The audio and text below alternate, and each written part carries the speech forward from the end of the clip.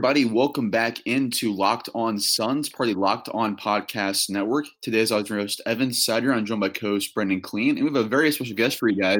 It is his third straight summer doing this, so appreciate him making this a yearly appearance now. Jonathan Tjerks of The Ringer. How you doing today, John?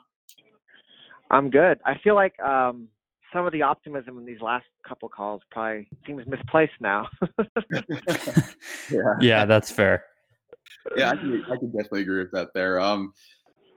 Let me ask you this. We're going to kick things off here. We're going to start off with draft talk, then free agents, and then close more just with expectations and your thoughts for next season overall, John. But let's start off with the Suns and just what they did on draft night, because I don't know if you've really spent a lot of time with this with KOT talking about it or Danny Chow on The Ringer. Cam Johnson, what was your thoughts on that pick at 11? Is it still stunning to you that they didn't go Brandon Clark at 11? What's surprised you about the Suns on draft night? Because they obviously did a lot of moves there. I mean, it's not surprising to me. So I was higher on Cam than a lot of people. I mean, 11's pretty high. I kind of thought Cam and Nickeil Alexander-Walker, I like both of them, and obviously he went 18, so 11 is high for Cam. I thought Cam's good. My suspicion is that Cam was like the anti-Josh Jackson pick. So, you know, y'all follow the NFL? Oh, yeah. Absolutely, yeah. So, you know, in the NFL, like when you have a player's coach, you always swing back the other way and you bring in like a super disciplinarian coach. It's like that seesaw. Sure. I feel like with Cam, they're like, okay, Josh Jackson, very young, very immature, poor shooter. That really blew up on our face. Well, we need certainty. We got to get guys who for sure can play around Devin Booker.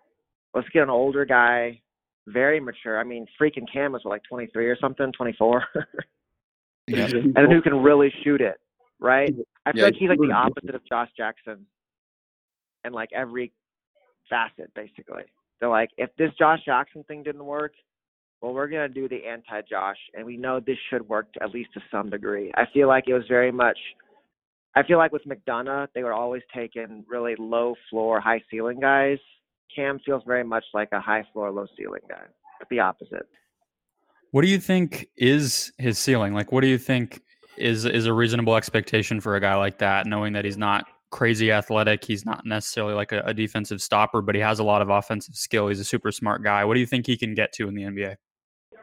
I have to go look at some like comparisons, but to me, what I'm interested in by Cam, I think Cam can be a volume 3-point shooter. He's kind of like Mikal Bridges in a sense. He's probably a better shooter than Mikal, worse defender, but the idea should be if I'm going to play Cam Johnson, he should be able to take 7-8 threes consistently in a game because he's not just a spot-up shooter. Like I think the one thing people don't realize about Cam is he can shoot off movement too. He was really, really good at UNC and moving without the ball, getting those shots, playing off Kobe White. So I think if you have Cam out there, he's getting up a lot of threes, and you're hoping – and the thing is, like, most guys who can get up that many threes can't guard. And Cam can probably guard well enough to stay on the floor. So, like, he's not going to be, like, you know, a lockdown, like a prime Trevor Ariza or something. But I think he can defend enough to stay on the floor and shoot eight or nine threes in a game. So I think that's a very valuable player in the right system, right? Because Phoenix is like a perfect example. They've never had spacing around Booker. Cam's going to give you that spacing without killing your defense. That's who he is. That's what you're drafting him to be. And I think it's a fairly safe bet, especially given his size. Like, Cam's legit 6'8", 6'9". He can really shoot it. I think that's a valuable player, but it has to be in the right system, in the right role. You know what I mean? Like, you can't ask him to be a shot creator off the dribble. That's not going to work. John, do you think that Cam is more of a 2-3 or 3-4? I mean, nowadays you can do almost anything with the wings, but it feels like with Cam's lack of mobility or just his stiff hips a little bit, I kind of feel like maybe running around screens like JJ Redick did in Philly feels like a smartest bet to make with him. What do you think? Well, I mean, he did it at UNC pretty well. If you look at his numbers on the off-screen shooting, it's like 98th percentile. So yeah, it helps when you're 6'8". So you don't have to necessarily – I was talking to somebody the other day about this, and they're like, well, you know, Cam doesn't get low around screen. He's 6'8". He doesn't need to create that much space to shoot. He's just so freaking tall. So to me, like, in terms of defense, yeah, I mean, he's probably an average athlete for a guy that size. But I think at 6'8", you can put him on the three pretty comfortably against most – I mean, he's going to guard LeBron James? No. But I think he can survive on defense in most nights at that three spot, playing with Mikal. I mean, I'm curious if like a Booker Mikal, Cam Johnson perimeter. I think that's very interesting. Yeah, I think so too. I think that and especially with locking Oubre up, which we'll talk about in the next segment here. I think they have some combinations there that could get pretty interesting if they are willing to not have Rubio on the court at a lot of times. But moving on to the other guy that the Suns took, traded up back into the first round to get Ty Jerome. What's your pre-draft evaluation of him, and how do you feel like he will kind of fit into this new guard rotation in Phoenix with Rubio, Booker, and it's pretty much been over in the course of the summer here? So, yeah, I mean, I can look at a depth chart. So right now, who are the guards on the roster? It's Rubio, Booker, Okobo's still there, and then it's Ty Jerome, and then Bridges, I guess, too, in that two. And they technically have Javon Carter, but, I mean, I don't think he'll play too much. Yeah, I was bummed y'all traded DeAnthony Melton. I thought he was pretty interesting. Same here. But Jerome, I feel like Jerome's kind of like Cam Johnson, too, in that he's got good positional size, great shooter, he's probably smart. He's a great high IQ guy. I'm not sure about the defense. I feel like there's a threshold for defense that I don't know if Jerome's going to be in level of Cam Johnson defensively.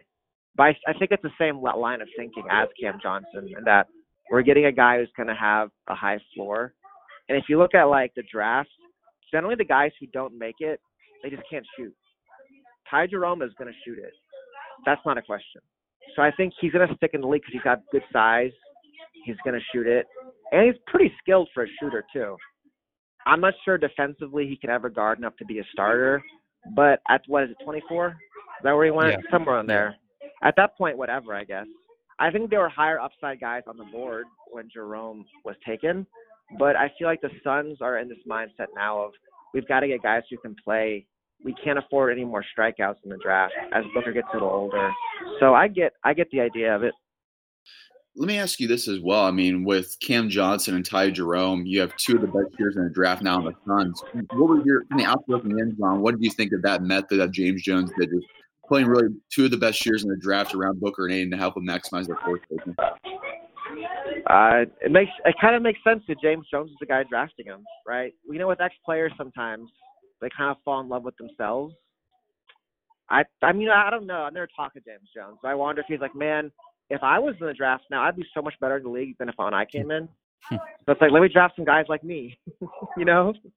In Dallas for sure. I remember with Avery Johnson, it was always so obvious when he was like rewarding guys. Scott Brooks like this too, where they're going to reward the veteran, scrappy point guard because they're seeing themselves in these players.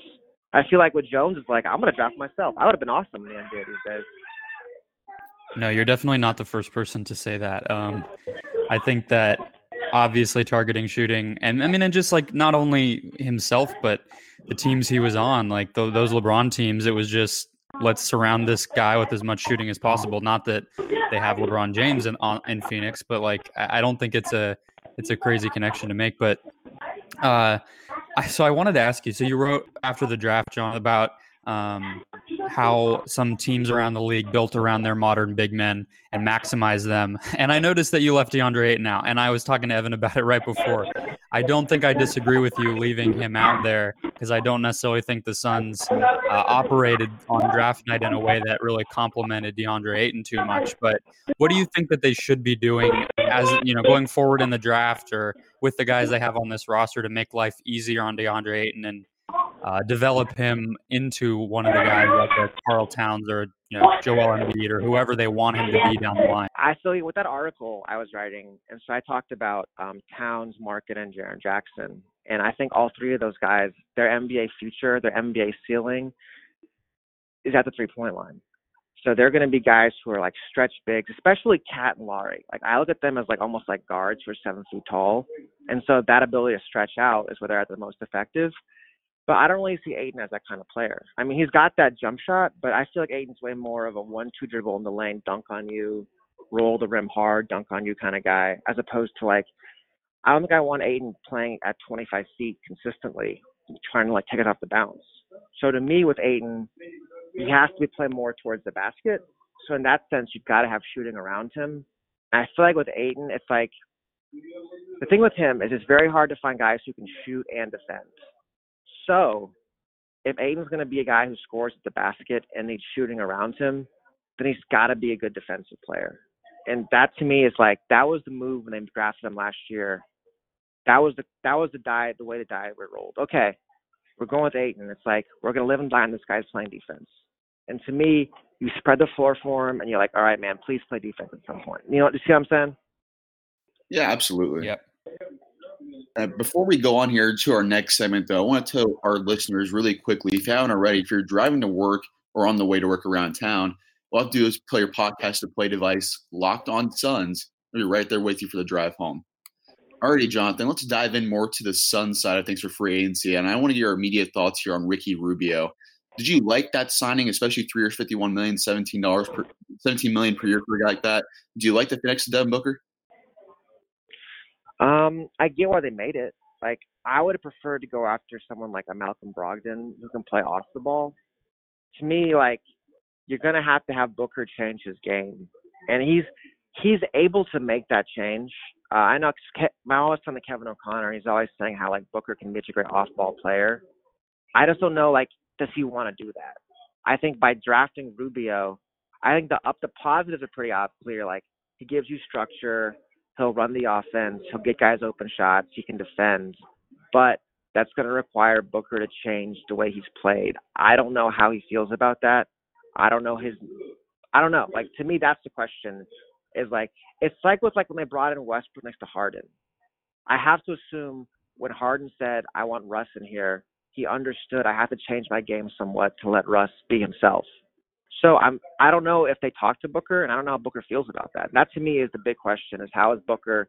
Because Rubio's not going to change who he is at this point too terribly much. He is who he is. How will Booker change to let Rubio do what he does? I don't know. Yeah, one thing we've talked about is staggering those guys and everything, but it's just tough when you're paying somebody that much to say we're not going to play you with our best players, or you're going to run our bench unit. It's going to be an interesting. There'll be a stagger for sure. But there's there still has like to be, 20 right? minutes a game when they're playing together. So yeah, fascinating. I think the other guy I wanted to get your impression on was Oubre, who we mentioned briefly in the last segment. Did you feel like he was a guy? Did you get to see too much of him in Phoenix last year? And did you feel like he was a guy? I did not. Yeah. Okay. Then what's your impression on how he can get better? Because I mean, he put up more numbers here, but from your impressions, like early in his career or evaluating him in the draft, like what do you think is his kind of I don't know, like what kind of player can he be in this group in your mind? He can be a good player. The thing with Oubre was just the discipline. Like, you watch him for 5 minutes, and he's clearly talented, right? Great size in the wing. His shot looks really good. Very athletic. It's just the little things, the discipline, the committing on defense. That it's a structure. Like, to me with Oubre, I wonder with him, like, he can get up a lot of stats in a very undisciplined system. Can he accept a smaller role and excel in that before he tries to become like Kelly Oubre superstar? That's my concern with him. And I think it's like he's still how old is he? He's still crazy young. Yeah, he's going to be 24 in December. Yeah, I mean, I think if he buys in, he can be an excellent NBA starter. Like, he can be a 3 plus guy. He can always get you like 15 a game, but it's just buying in, being consistent. And I think that is like the idea with the Saric Rubio moves, is creating structure. So I think it could work, all these pieces. It's just, will they commit to it over a 2-3 year process, right? Will they let these guys grow into the same kind of roles and not keep always moving things around every 4 months? That to me is the concern. But Oubre, it was never about talent for Kelly Oubre. He's very talented.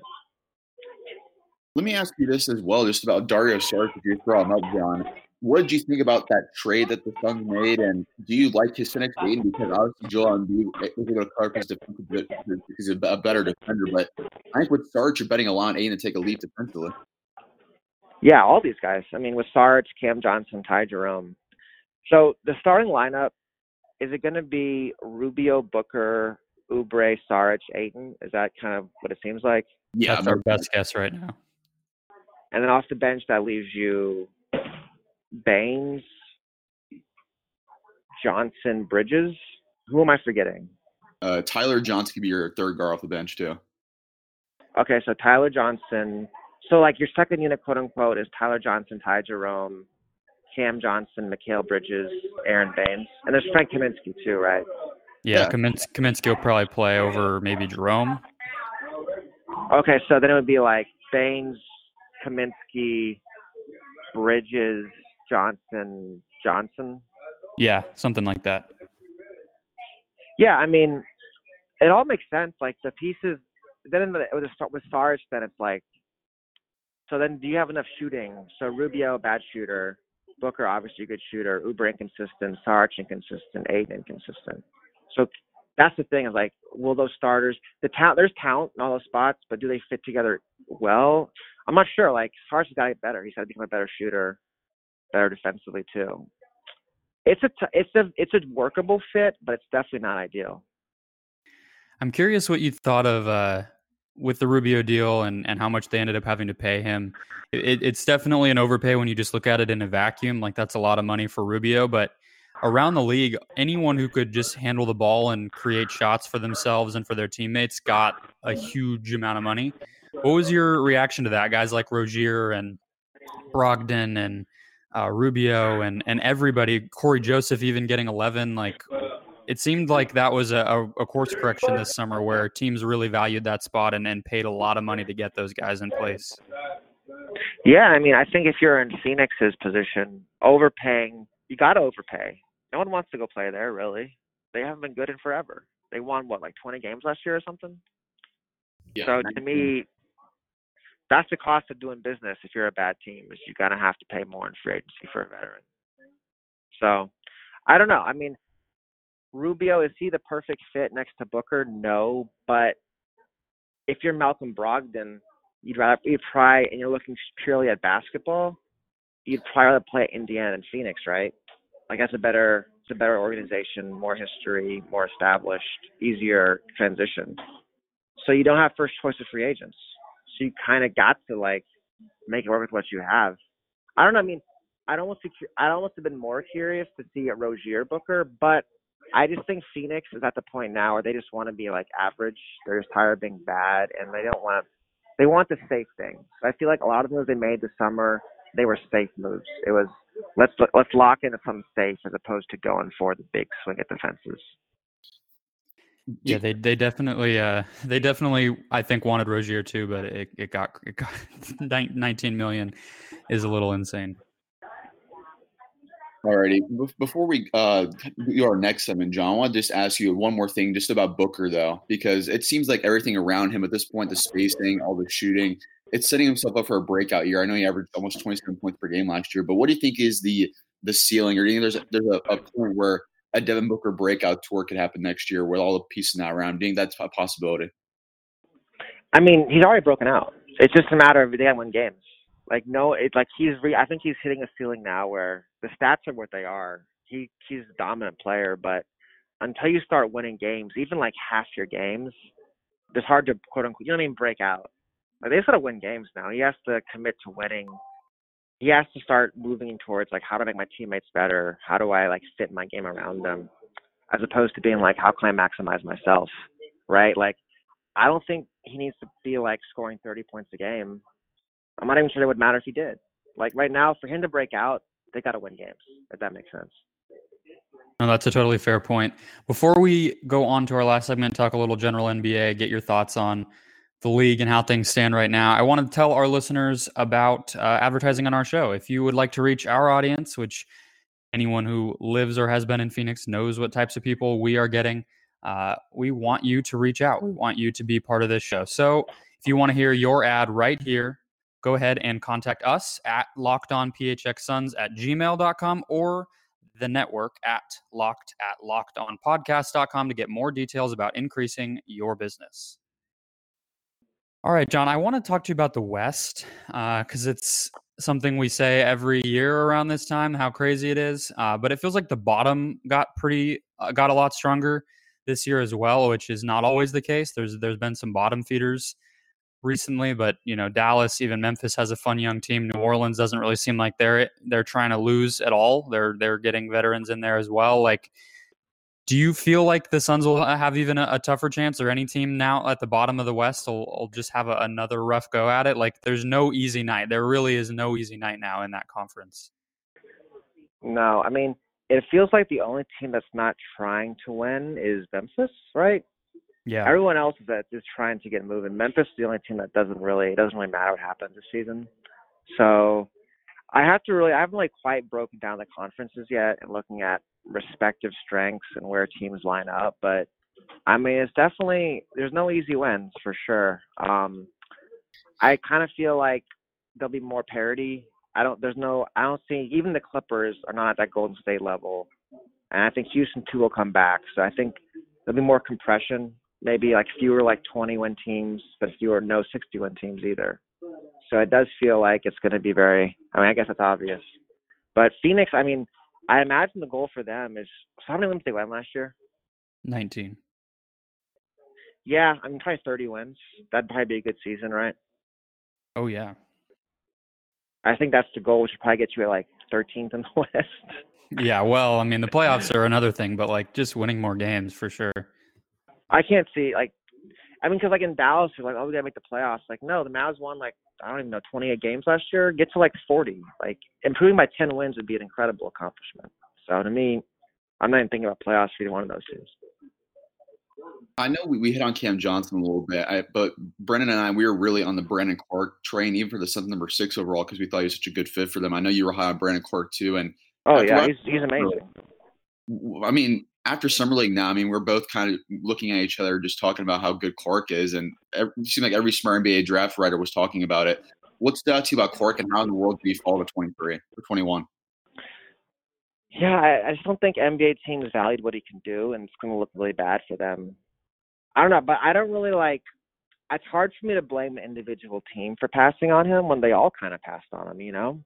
So I think it's one of those things where there's a lot of things where like we're not, the blogs and the drafts and the writing is just not on the same level as NBA teams, and that gets undervalued sometimes. But Clark that was the guy everyone who covered the draft closely loved because he's awesome.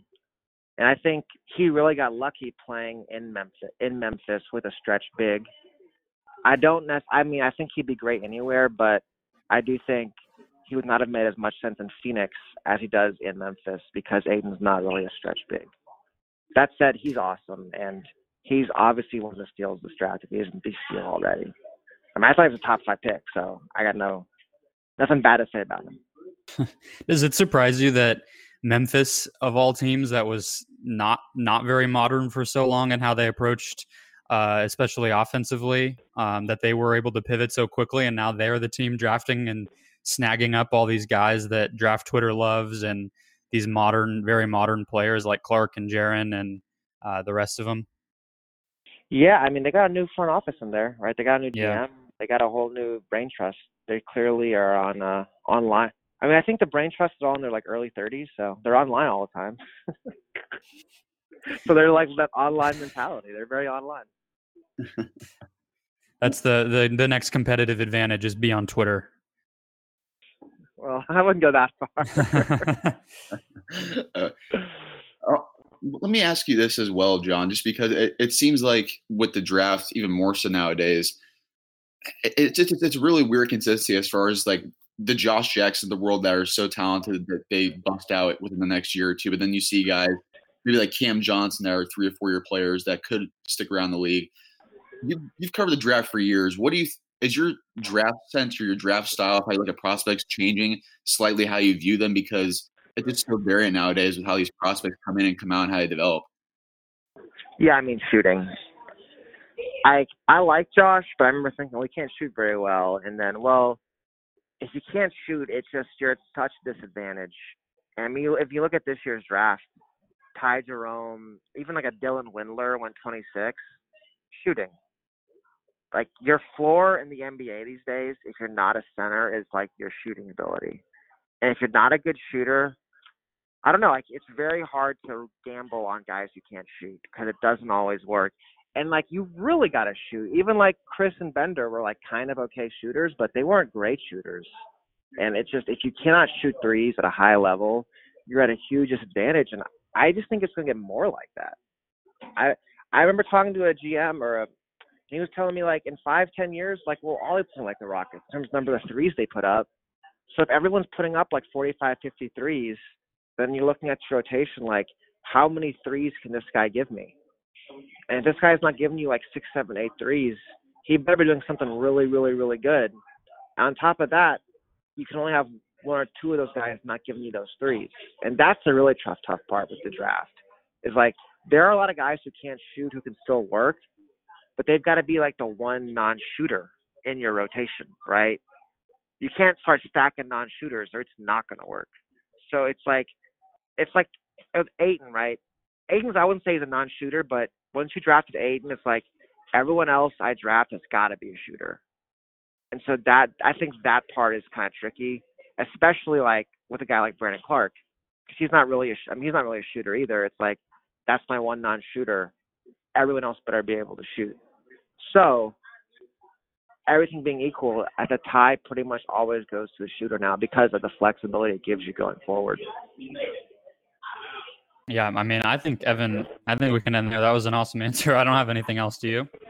No, yeah, I was going to have one more question for you. Just big picture closing things out. How high do you think the ceiling is for this team, John, with the Suns? Because you have Booker, you have Ayton, you have Mikal Bridges, you have Oubre, you have all these shooting ancillary pieces like Cam Johnson, Ty Jerome. Do you think this team has the upside within the next 2 or 3 years to really take a big jump and maybe be a sustainable contender? DeAndre Ayton, man. It's all on him. Yeah. I don't know, like, how much will he commit to playing defense? Like, I think it's going to be a straight correlation, right? If DeAndre Ayton becomes a great defensive player, this is going to be a great team. If he tops out like a DeMarcus Cousins level defensive player, it's going to be an average team. To me, I don't know, like, and the tough thing with Ayton is he obviously has all the physical tools in the world to be great defensively, right? Like, you watch him for 2 minutes. Oh my God, this guy's an incredible athlete. It's little things, really commit to. I think Aaron Baines could help him some, but at the same time, like Aaron Baines backed up Andre Drummond, and Drummond's never really. I'd say he's probably an average defender now. And it's the same thing. Look at the Detroit Pistons; they're an average team. To me, it's just all on DeAndre Ayton. How much defense is he going to play? When they drafted him last year, that was the move. That will define the next 10 years of this franchise. And I don't know, like he seems like a funny guy. Seems like a nice guy. How hard he wants to work, how much he wants to commit to playing defense. It's not very glamorous work. It's hard, especially for a center. To me, that is the question. I think the ceiling is really high. It's all about him. Absolutely. This is really good stuff, John, and a really fun conversation. If you haven't already, go follow him on Twitter. And if you haven't already as well, go subscribe to his work over on The Ringer. And he also has the Corner 3 podcast with Kevin O'Connor and Danny Chow, which is a great one. So, John, thanks again for coming on and doing this. Really appreciate it. Yeah, and sorry to your listeners. I'm at my gym right now. There might be a little noise, so sorry about that. No problem.